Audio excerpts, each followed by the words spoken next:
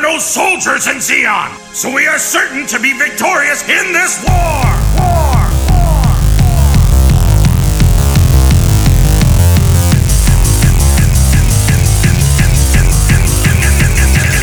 In this war!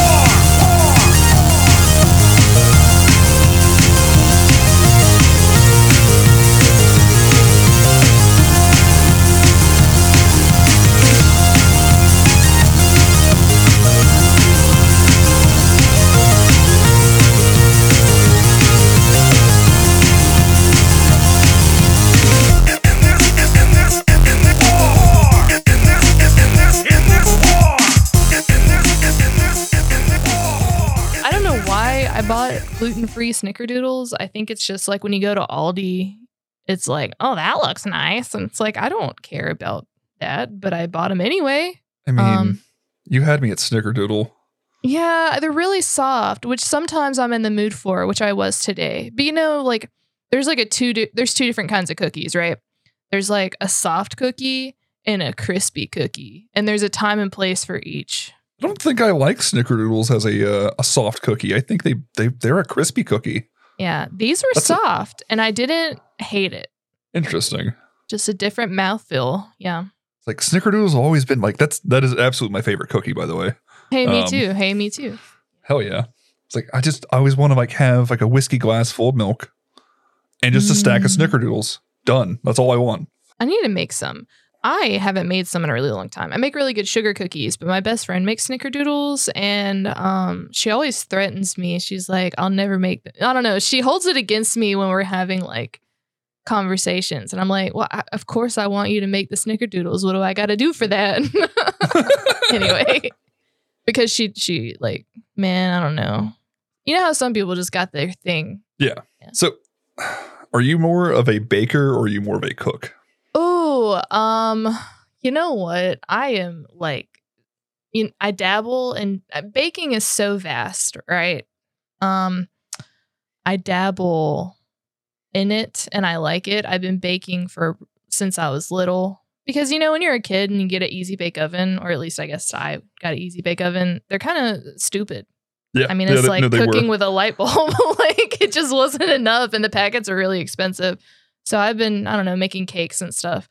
Now, what I bake always tastes really great, but sometimes when I'm like doing cakes, they don't look the best. But, you know, we won't get into it. But I don't know. I like cooking too. Like I asked that because it's like, since you're an artist, it usually like you run into cooking is more of the art side of the brain, vice, seeing people who bake, and it's more of a scientific thing with them. It's like so many exact measurements and all this shit with baking, whereas like cooking, we just kind of like look at it and like, no, and then throw some other shit to it. And it's like, all right, now it's right. Now it's good. Hey, you know what? I completely agree with that, because when I don't like following recipes when I cook. Like I will a little bit, like I'll look over it enough so it won't like, you know, be terrible, but I like to just be intuitive. Like I'm like, this needs like some of that, some of this.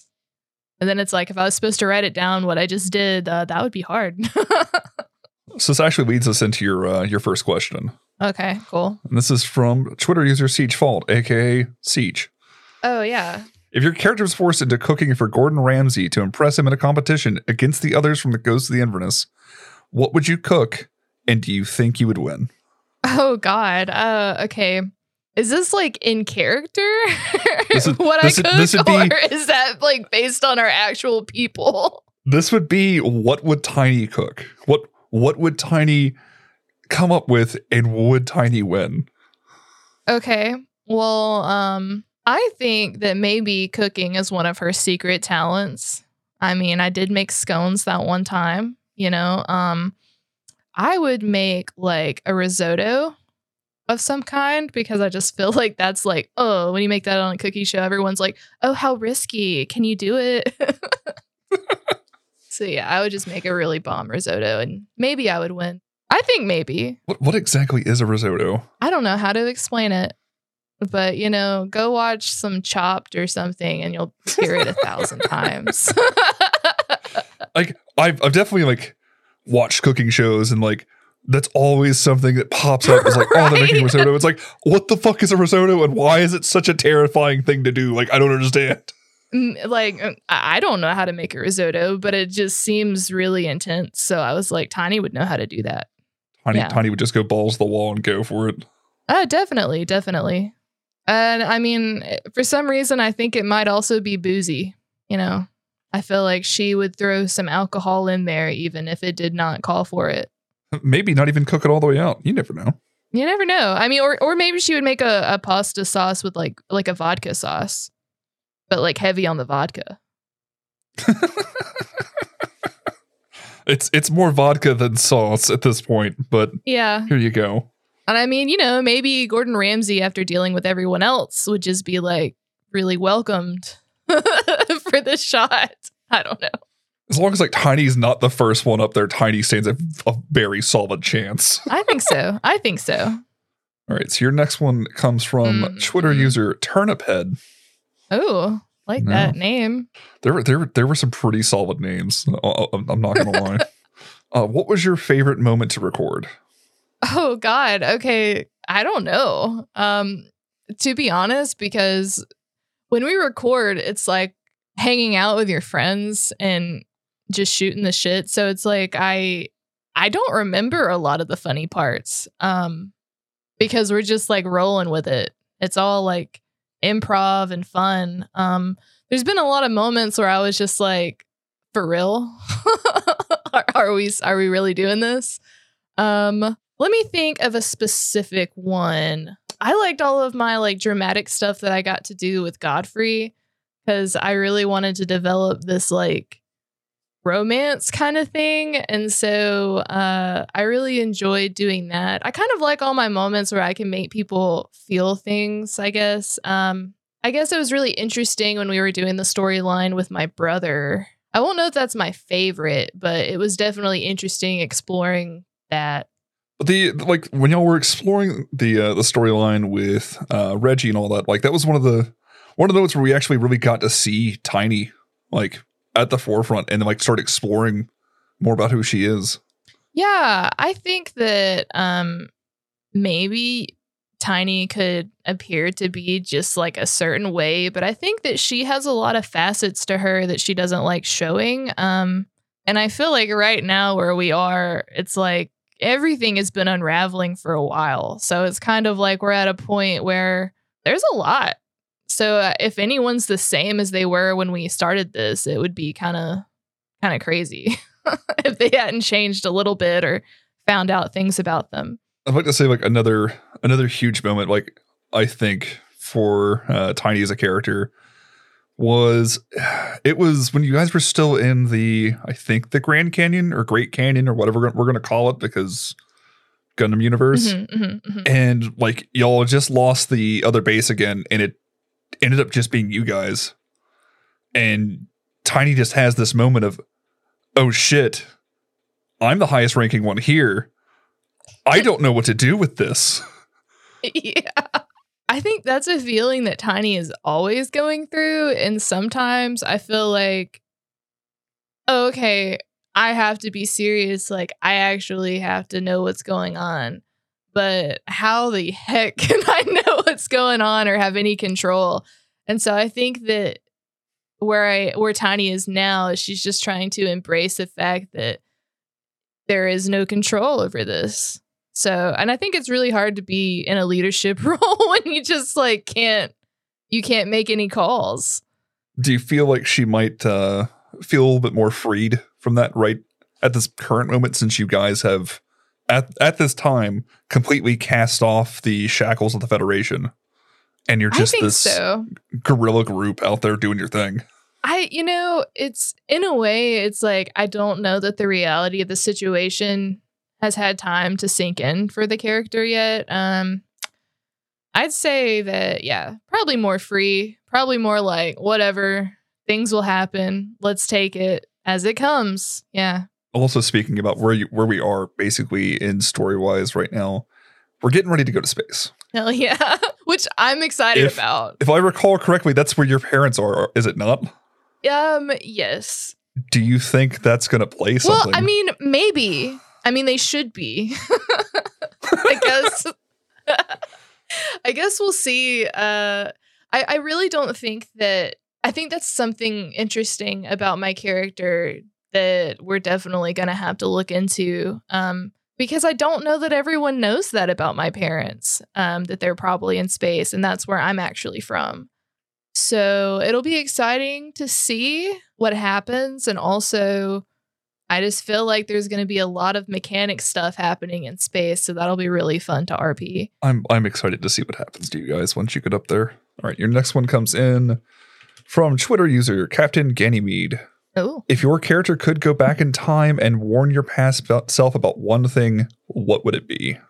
Oh. Oh, yeah. These questions are all for my character, right? Right. Yeah, these are all for Tiny. Okay, because there are some questions that are going to be for you specifically. Okay. Coming all later. Right. I guess if I had to tell Tiny anything like past Tiny is don't give up, and people were really stupid, and that's okay. Really emphasize the fact that people are not gonna be what you expect, but you have to support them anyway. Do you think that current Tiny would have like any sort of thing that like she would kind of want to warn past Tiny about before it happens?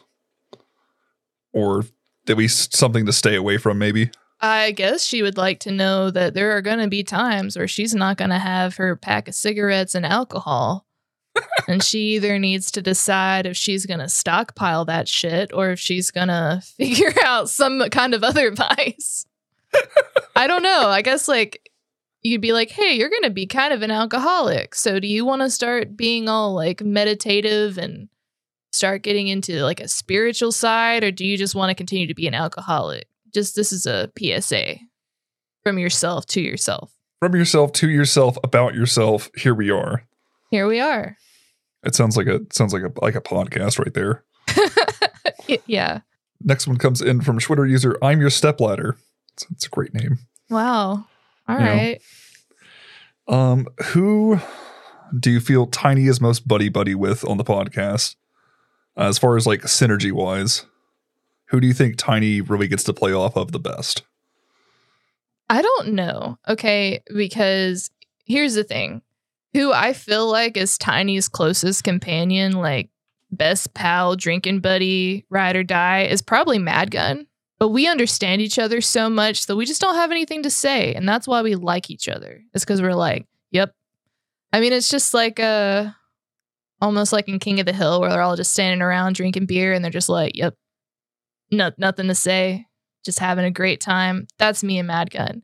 I say that sometimes it's really interesting when I'm doing adventures with Lone Star or Holden backs because I have two different dynamics with them. One of them I don't really trust, and then the other one I just still see as a child that I never wanted to take care of, but here I am being a mentor to them. And I feel like I try to give Lone Star a really hard time because I want him to be the best he can be. So sometimes that's fun. I think that's a pretty solid answer, honestly. It's like Dallas and I struggled a little bit with that question originally because the way like it initially comes out, it's like, so we reworded it a little bit to try and make it fit the individual characters a little bit better. Yeah. I think Holden and I have been having some interesting moments lately. I don't know that he's ever going to be a friend, but it's definitely kind of interesting having like, how would I put it? Like someone who I believe is opposite of me, not like an anti-hero, but like we're each other's folds sometimes, I think. Like some kind of like contrasting individual. There's a word for it out there. I know there is. I don't have it. Yeah, me either. But that's the vibe. It's kind of like it's like an opposites attract thing, but not in like a like romantic fashion. It's more just a friendship fashion. Yeah. I still don't think that we'll ever be friends. At least I won't say that, but we might be a little bit. He's shady. Just saying. He just feels shady to me. Now, do you yourself ever go back and actually listen to any of the episodes, or like once recording is done, it's done? Yeah. So, sometimes I listen because I listen to Dallas edit them from time to time. But really, I think eventually I'd like to go back and have like a listen-a-thon, but I really don't listen to them afterwards. And I'm actually like always pleasantly surprised when I do listen to them, because I'm just like, what? That's funny. We're funny. I guess we're funny. That's awesome. Because I think I've said it before, but we're just all hanging out. We're all having a good time. You've been there before, Yeah. It's kind of just like chaos, and somehow there's a story there. And maybe I should go back and listen to them more, because it's amazing what we actually do, because it doesn't feel like that when we're recording. It's like a lot of it, I think, comes from some of the stuff that Dallas does when editing. Like now that all of you guys are on separate audio tracks. Mm-hmm, and there's like, definitely. Because he was telling me about, he's like, there was like a couple times where like you had like a good joke in there, but like you got talked over during the actual recording, so no one really heard it. But like when he went back through, he's like, oh, that's actually pretty fucking funny. So he kind of like created some dead space so that nothing blocks out what's happening, like when you're talking, and it just brings that to the forefront. Yeah, Dallas does an incredible job at making this into something that you can listen to. Yeah. I mean, honestly, he deserves some kind of little medal saying like, I put up with the things and I make art somehow. Speaking of putting up with the things, how has Tiny not killed any of the boys yet at this point? That would be alcohol and meditation. Really, it's just kind of like she has to walk it off very often. I think in a way she doesn't have like the best family relationships. So I think that even though she kind of hates everyone and doesn't really have a lot of empathy, this is her group. And so it's kind of like her little fucked up family that she feels like responsible for. And that's why she hasn't killed anyone. I mean, it definitely has to like be so detrimental to her actual health. Like her blood pressure has to be stupidly high. Oh, yeah. It's so funny because sometimes I end up feeling like actually stressed after recording, or like after we're done recording, I'm just like, all right, I'm so glad that is over. Because I just start feeling her like frustration like infinitely. But I think that her frustration comes from a place of wanting everyone to be the best that they can be. And it's just kind of like they can never match her expectations, but she has them anyway. And that's why she drinks. It's like, this is why I drink. And one of the many reasons. Yeah. It's like I recall like several times, like definitely hearing that frustration through the way your voice has sounded in a couple of episodes, almost as if it was visual. The amount of frustration that was coming through in your voice, like as Tiny. Like I specifically remember like back to the initial introduction of Lady Stark Snark Smark Sark, whatever Adam wants to call her this week. For real, yeah. Lady Pants. Now, like, do you recall like if that was like your own actual frustration for what the situation was, or? I think I was really upset that everybody was like, she's hot. I'm like, what? We're supposed to hate her. Like, what? I mean, it wouldn't be the first time that like the protagonists kind of have a thing for one of the antagonists. I don't know. Oh, yeah. But I mean, Annie holds to her guns. Whatever that is. I just think that it's frustrating to just, want the characters to be away. But I think that's kind of like what's interesting about Tiny is she gets frustrated with them because like she has so much hope that they're going to be something that they may never be to be determined. When you were drawing up Tiny and like really like sitting down to kind of create the character, what made you go the way you did with her? I know like the parent stuff and all that like happened from the roles that y'all had from that initial system, which I don't even remember what was the initial system that y'all scrapped before episode 1 even began. Oh my gosh, it was some kind of mecha system. Was that Mechton Yeah. Zeta? I think so. Okay. Yeah, that's an Adam question. I'm Yeah. just here for a good time. Yeah. Okay. So, we had all started role playing together for a while, not Gundam related things, but I had always picked these characters that weren't really who I was, like personally, and I found that RPing them was really hard because they were something that I couldn't be, even though like maybe I wanted to explore like a character that was like a stuck-up rich person or something, or I don't know. So when we were making these characters, I just really wanted to be like, okay, well, like who is something, like what's some kind of personality that I can do effortlessly that I can relate to, and it's going to be really easy for me to like figure out what this character would do and what would motivate her. And so I just kind of went with, I don't know, Tiny's a lot like me in some ways, and a lot not like me in some ways. But I don't know if this answers your question. I guess I could have put it better, but I just wanted someone who was like a no bullshit, take nothing from anyone, very strong, very independent, maybe even cold person. And I was like, all right, let's be that. And then it ended up working out really well because I feel like no one else is like that. Yeah, you definitely stand out amongst the rest of the characters in the game. I feel like in the beginning that might have been an idea that was also there for Madgun to kind of compliment you. But now really like you're the only one that's Tiny is just the rigid structure that still remains. Yeah. I do find myself being the structure a lot. I'm like, all right, cut it out. We came here for a reason. Let's get to it. Because it really does turn into It's Always Sunny in the Universal Century sometimes. Which is, I embrace it. But I don't think we would ever not be like that.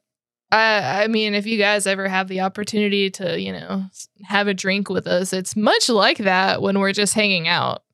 It really is. I feel like, we're all really like hyperboles or like exaggerations of like parts of who we really are in our characters, I think. We're not like our characters, but there's definitely things there that are similar. So it's just, I guess we have a fun friend group. I mean, y'all all play off of each other very well. Like, it's been really, really awesome watching you guys kind of like just keep going down this path. Like, it doesn't really feel like y'all have any kind of like weird clickiness going on. It just feels like this is just a group of people literally just hanging out and doing their thing. It's really funny because when it comes to like RPing, I never did. Like, I've never role played. I never did that. Like, I was always interested in like D&D and Fate and things like that. And I always wanted to play, but I never found anyone growing up or in high school or even in college until later that wanted to do that. And then I remember one night Dallas was all like, hey, Adam's going to come over and he's going to like DM a one-shot game. Like, is that something you're interested in? And I was just like, oh my God. I was so excited. I couldn't wait. And I think from that moment when we all like kind of played together for the first time, we just really liked playing together. And so we did a couple of different high fantasy Fate games and one-shots, and I just think that we just really connect with each other and can kind of pick up where things are going to go and just run with it. So basically, at this point, the games you played now have been those little bits of one-shots with Adam DMing, and then Fetty Scum, and then obviously like the G Gundam off on the side. Yeah. Like I was a part of like a D&D group at one point. Like Dallas and I joined one. near where we live, and it was okay, you know, but you have to really have the right mix of personalities and people and like similar motivations to just have a really great game. And I think that is why this game and this podcast is so much fun, is because unlike D&D or things, there are expectations, but we're not like focused on the details. Like we are focused on some things, but it's really like we're committed to like making a story and having fun, which you just sometimes can't accomplish in other games. No, you're 100% with that. You really are. Like, I think that's what drew a lot of us into listening to you guys as much as we have. Is it's been more about the storytelling, more about just having these epic things happen, and not have to stop for a roll for this or that or this or that like every 3 seconds. Yes. Now, I will say Dallas, I think, cuts a lot of the rolling out, which, you know, because when he edits for the sake of making it interesting for you guys to listen to as opposed to what actually goes down. So again, I have to pat him on the back and say, wow. So now that we brought up like a little bit of the, what is it? I don't even know what the actual full title for the G Gundam series is anymore. Like, brain is just lost it. Like, the American something prelims, I don't even know anymore. Your character there, Tamitha, is so different from Tiny. Yeah, this is true. So I don't think it's any secret, but one of my favorite movies is Legally Blonde. And I love that movie. I love how this like bubblegum, like pink poppy lady is a feminist icon. Like she's both like sexy, doing her own thing, but also at the same time, she's strong and intelligent and takes nothing from men. And I really love that. By the way, Legally Blonde, the musical, is also really awesome. I did not know there was a musical. It is so good. Check it out. So I think that Tamitha is also a part of my personality, but just kind of the opposite side of me than Tiny. But she's a lot of fun. I like literally right before we're about to do it, I will like my phone, everyone's phone just has like news things that pop up sometimes. Okay, well, mine are all about celebrities because I started looking at celebrity gossip because of Tamitha. Oh, no. And so I mean, not like I don't actually look at it really, but I'll just be like, oh, like there's a name. I don't think I've used that one yet. That's where all the weird celebrity things come from. I think that character is also really inspired by oh my god, what's the sister on Schitt's Creek? Alexa. I've not watched Schitt's Creek yet. Okay. Well, she's definitely an influence. So Tamitha and I would go and we would have drinks. I would join her sorority. I think that's one of the more interesting things, like, of seeing how heavy of a contrast you have between Tiny and Tamitha. Yeah. They kind of are night and day. I don't think I would ever see Tiny in like a pink anything. No. Or designer for that matter. Yeah. So with Tiny's name, obviously Tiny Dancer is a song reference. Mm-hmm. Yes.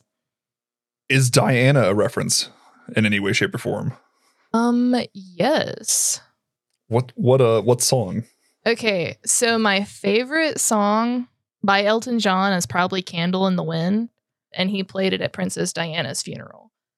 Not that I really care about royal family, but I was like, Diana's a good name. And Candle in the Wind is awesome. But also Princess Diana.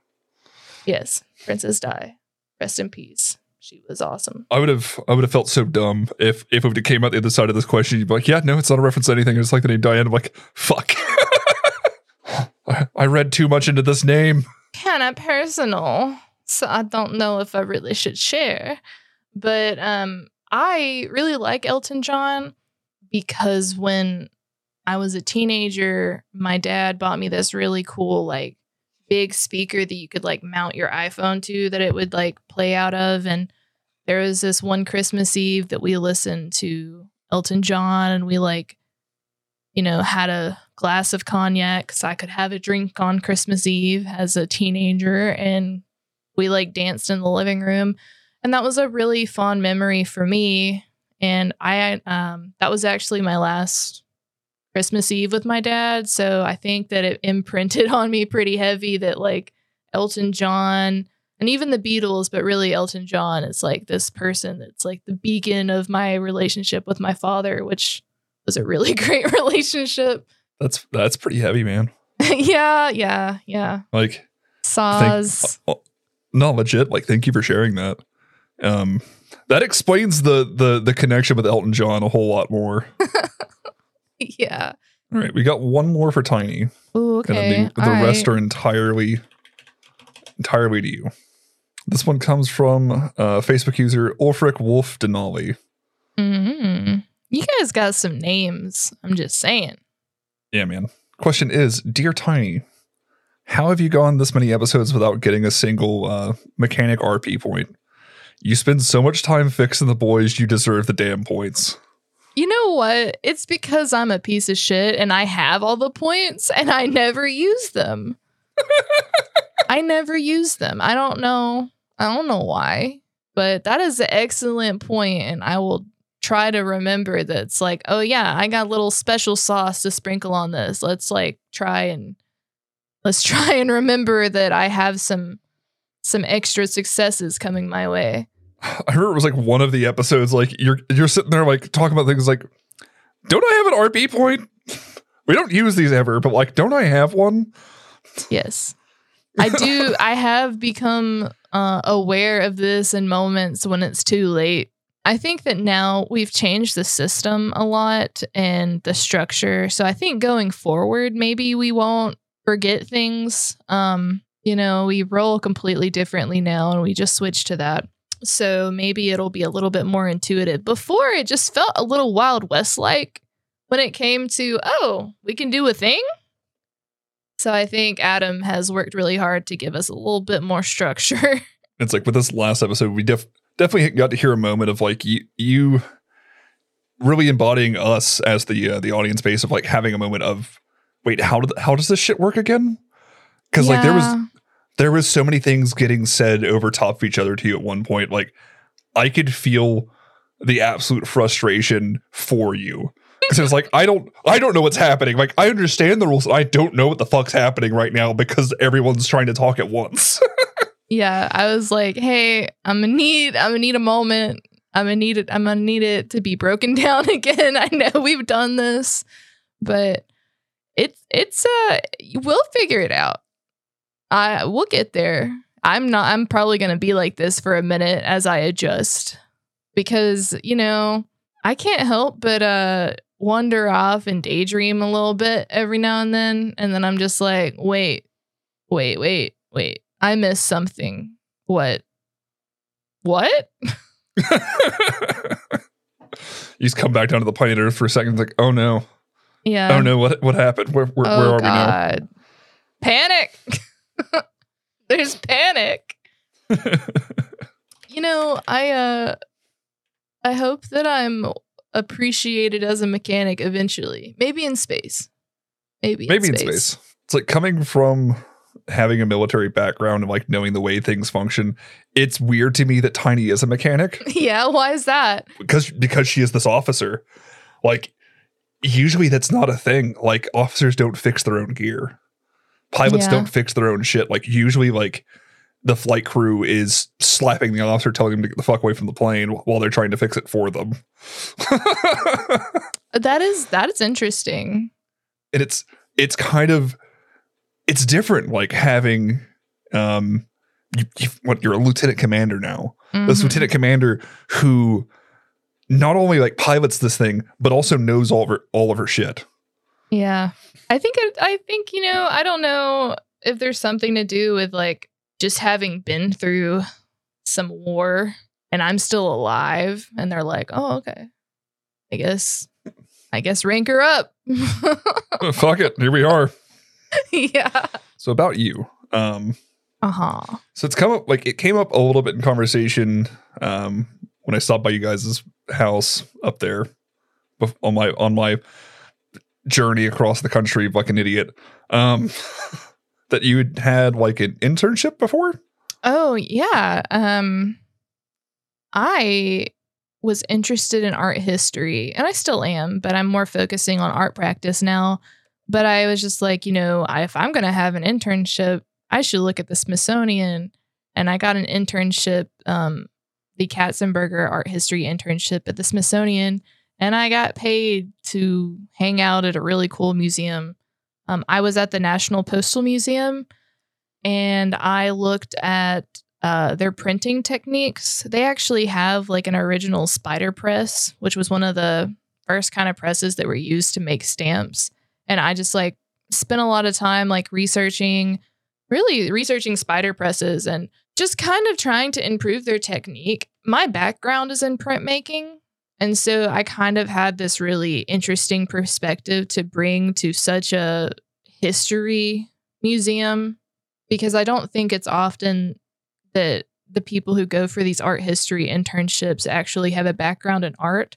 So that was really interesting to me because I saw that they were doing intaglio printing, and they were printing with dry paper, which I've never really done that. I've always had wet paper when I printed. So it was kind of fun to figure out a way that I could bring what I knew about printing into this like docent activity. And then I also looked a lot about like art and stamps and, the art movement that kind of happened where like artists were having these like chain letters they were sending to each other. Yeah. Anyway. Can you explain a little bit like what you mean by wet paper versus dry paper? Or is it literally what it is? It's just the paper's wet. It's the paper is wet. But you can't have, so I had some things to figure out, because at the Smithsonian, there's like a lot of like red tape. There's a lot of like procedures that have to be done a certain way. And when I'm in the studio, I would soak my paper and then I would lay it on a towel and then I would print on it for intaglio printing. Well, we can't have like a little thing of water just out on the floor, apparently. So I had to like get a sponge, just like a little damp sponge, and just kind of dab your paper and all that? Yeah, just to dab it a little bit.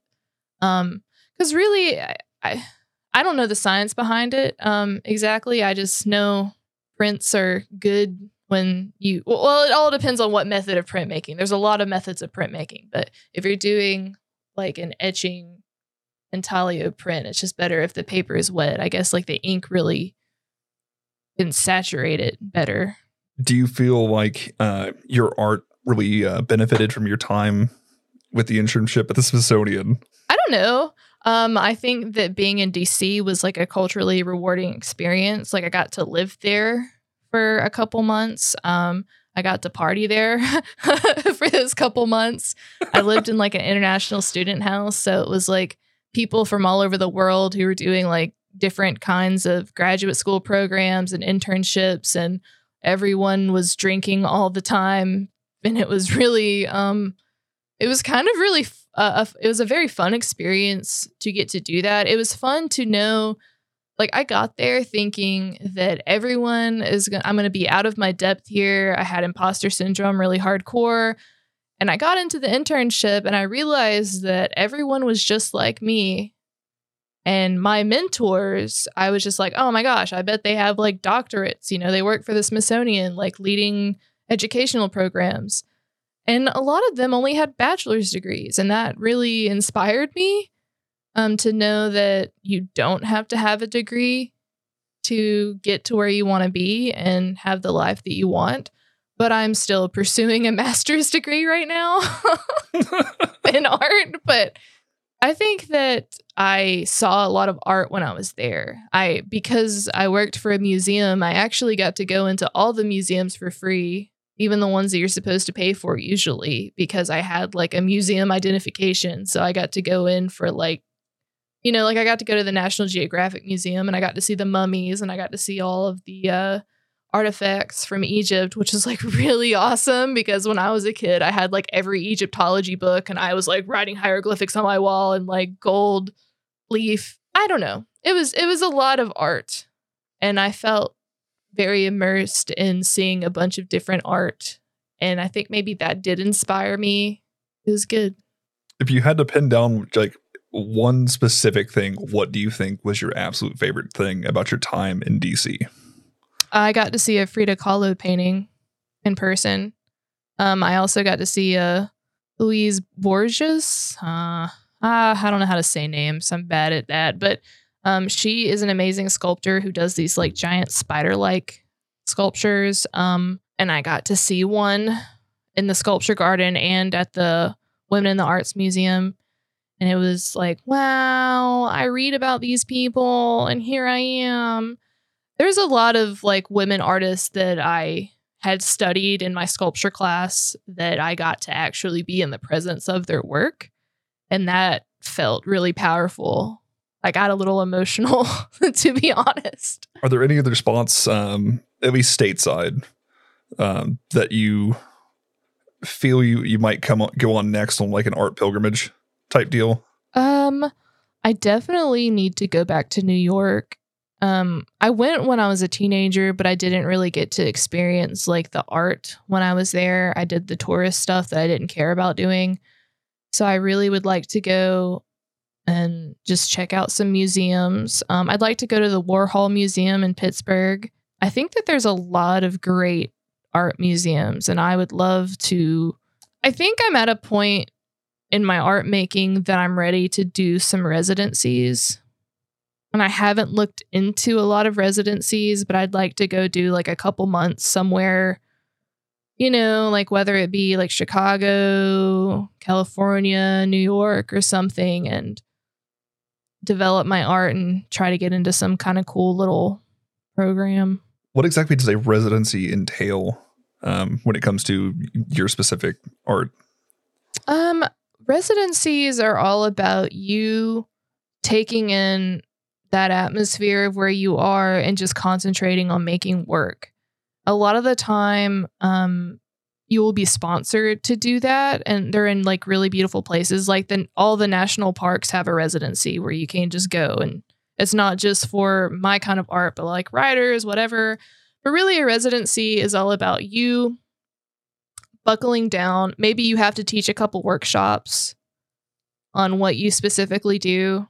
But really, it's like you're going and a bunch of other people are going at the same time. And you guys are all just kind of like leaning on each other with like ideas and cultivating art. I don't know. I haven't done one yet, but I read a lot about them. It's really good to have on your resume. But I would like just the opportunity to be sponsored to just go and make art for a while in somewhere pretty and somewhere different where it's not like where I am all the time. I think that about covers like everything that I've got for you.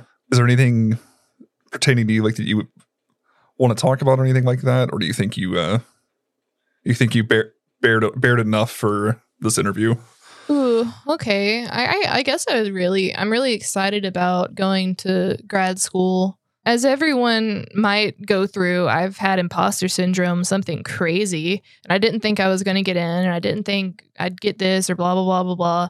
But I'm going to go get my MFA in printmaking, and I don't know what that's going to be like yet. I signed up for a photography class. I'm going to be in printmaking. I'm going to be in art history classes, and I'm just really excited about that, and I can't wait. But I'm a printmaker. I think I said that a lot, but I do a lot of screen printing. I do a lot of litho, which is like stone printing.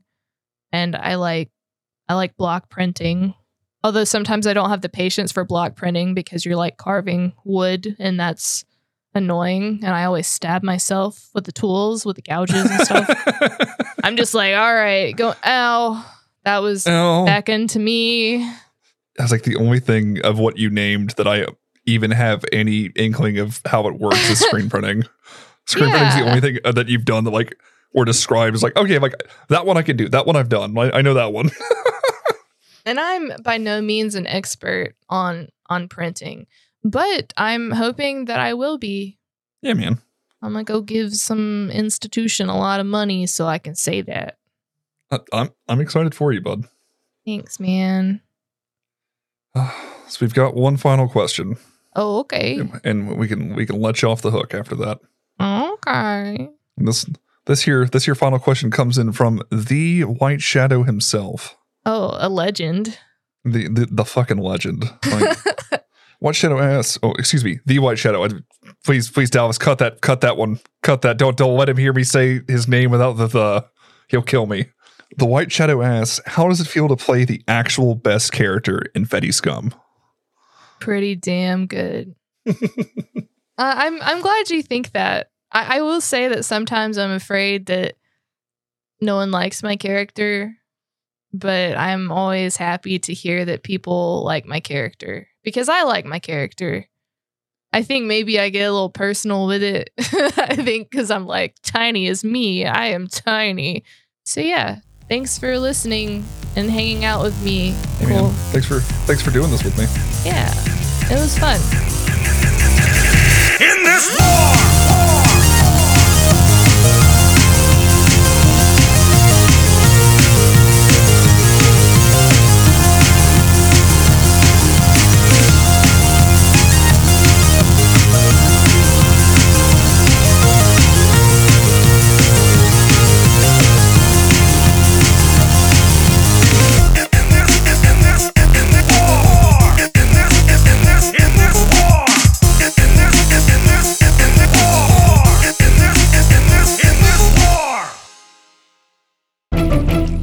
That's that medium.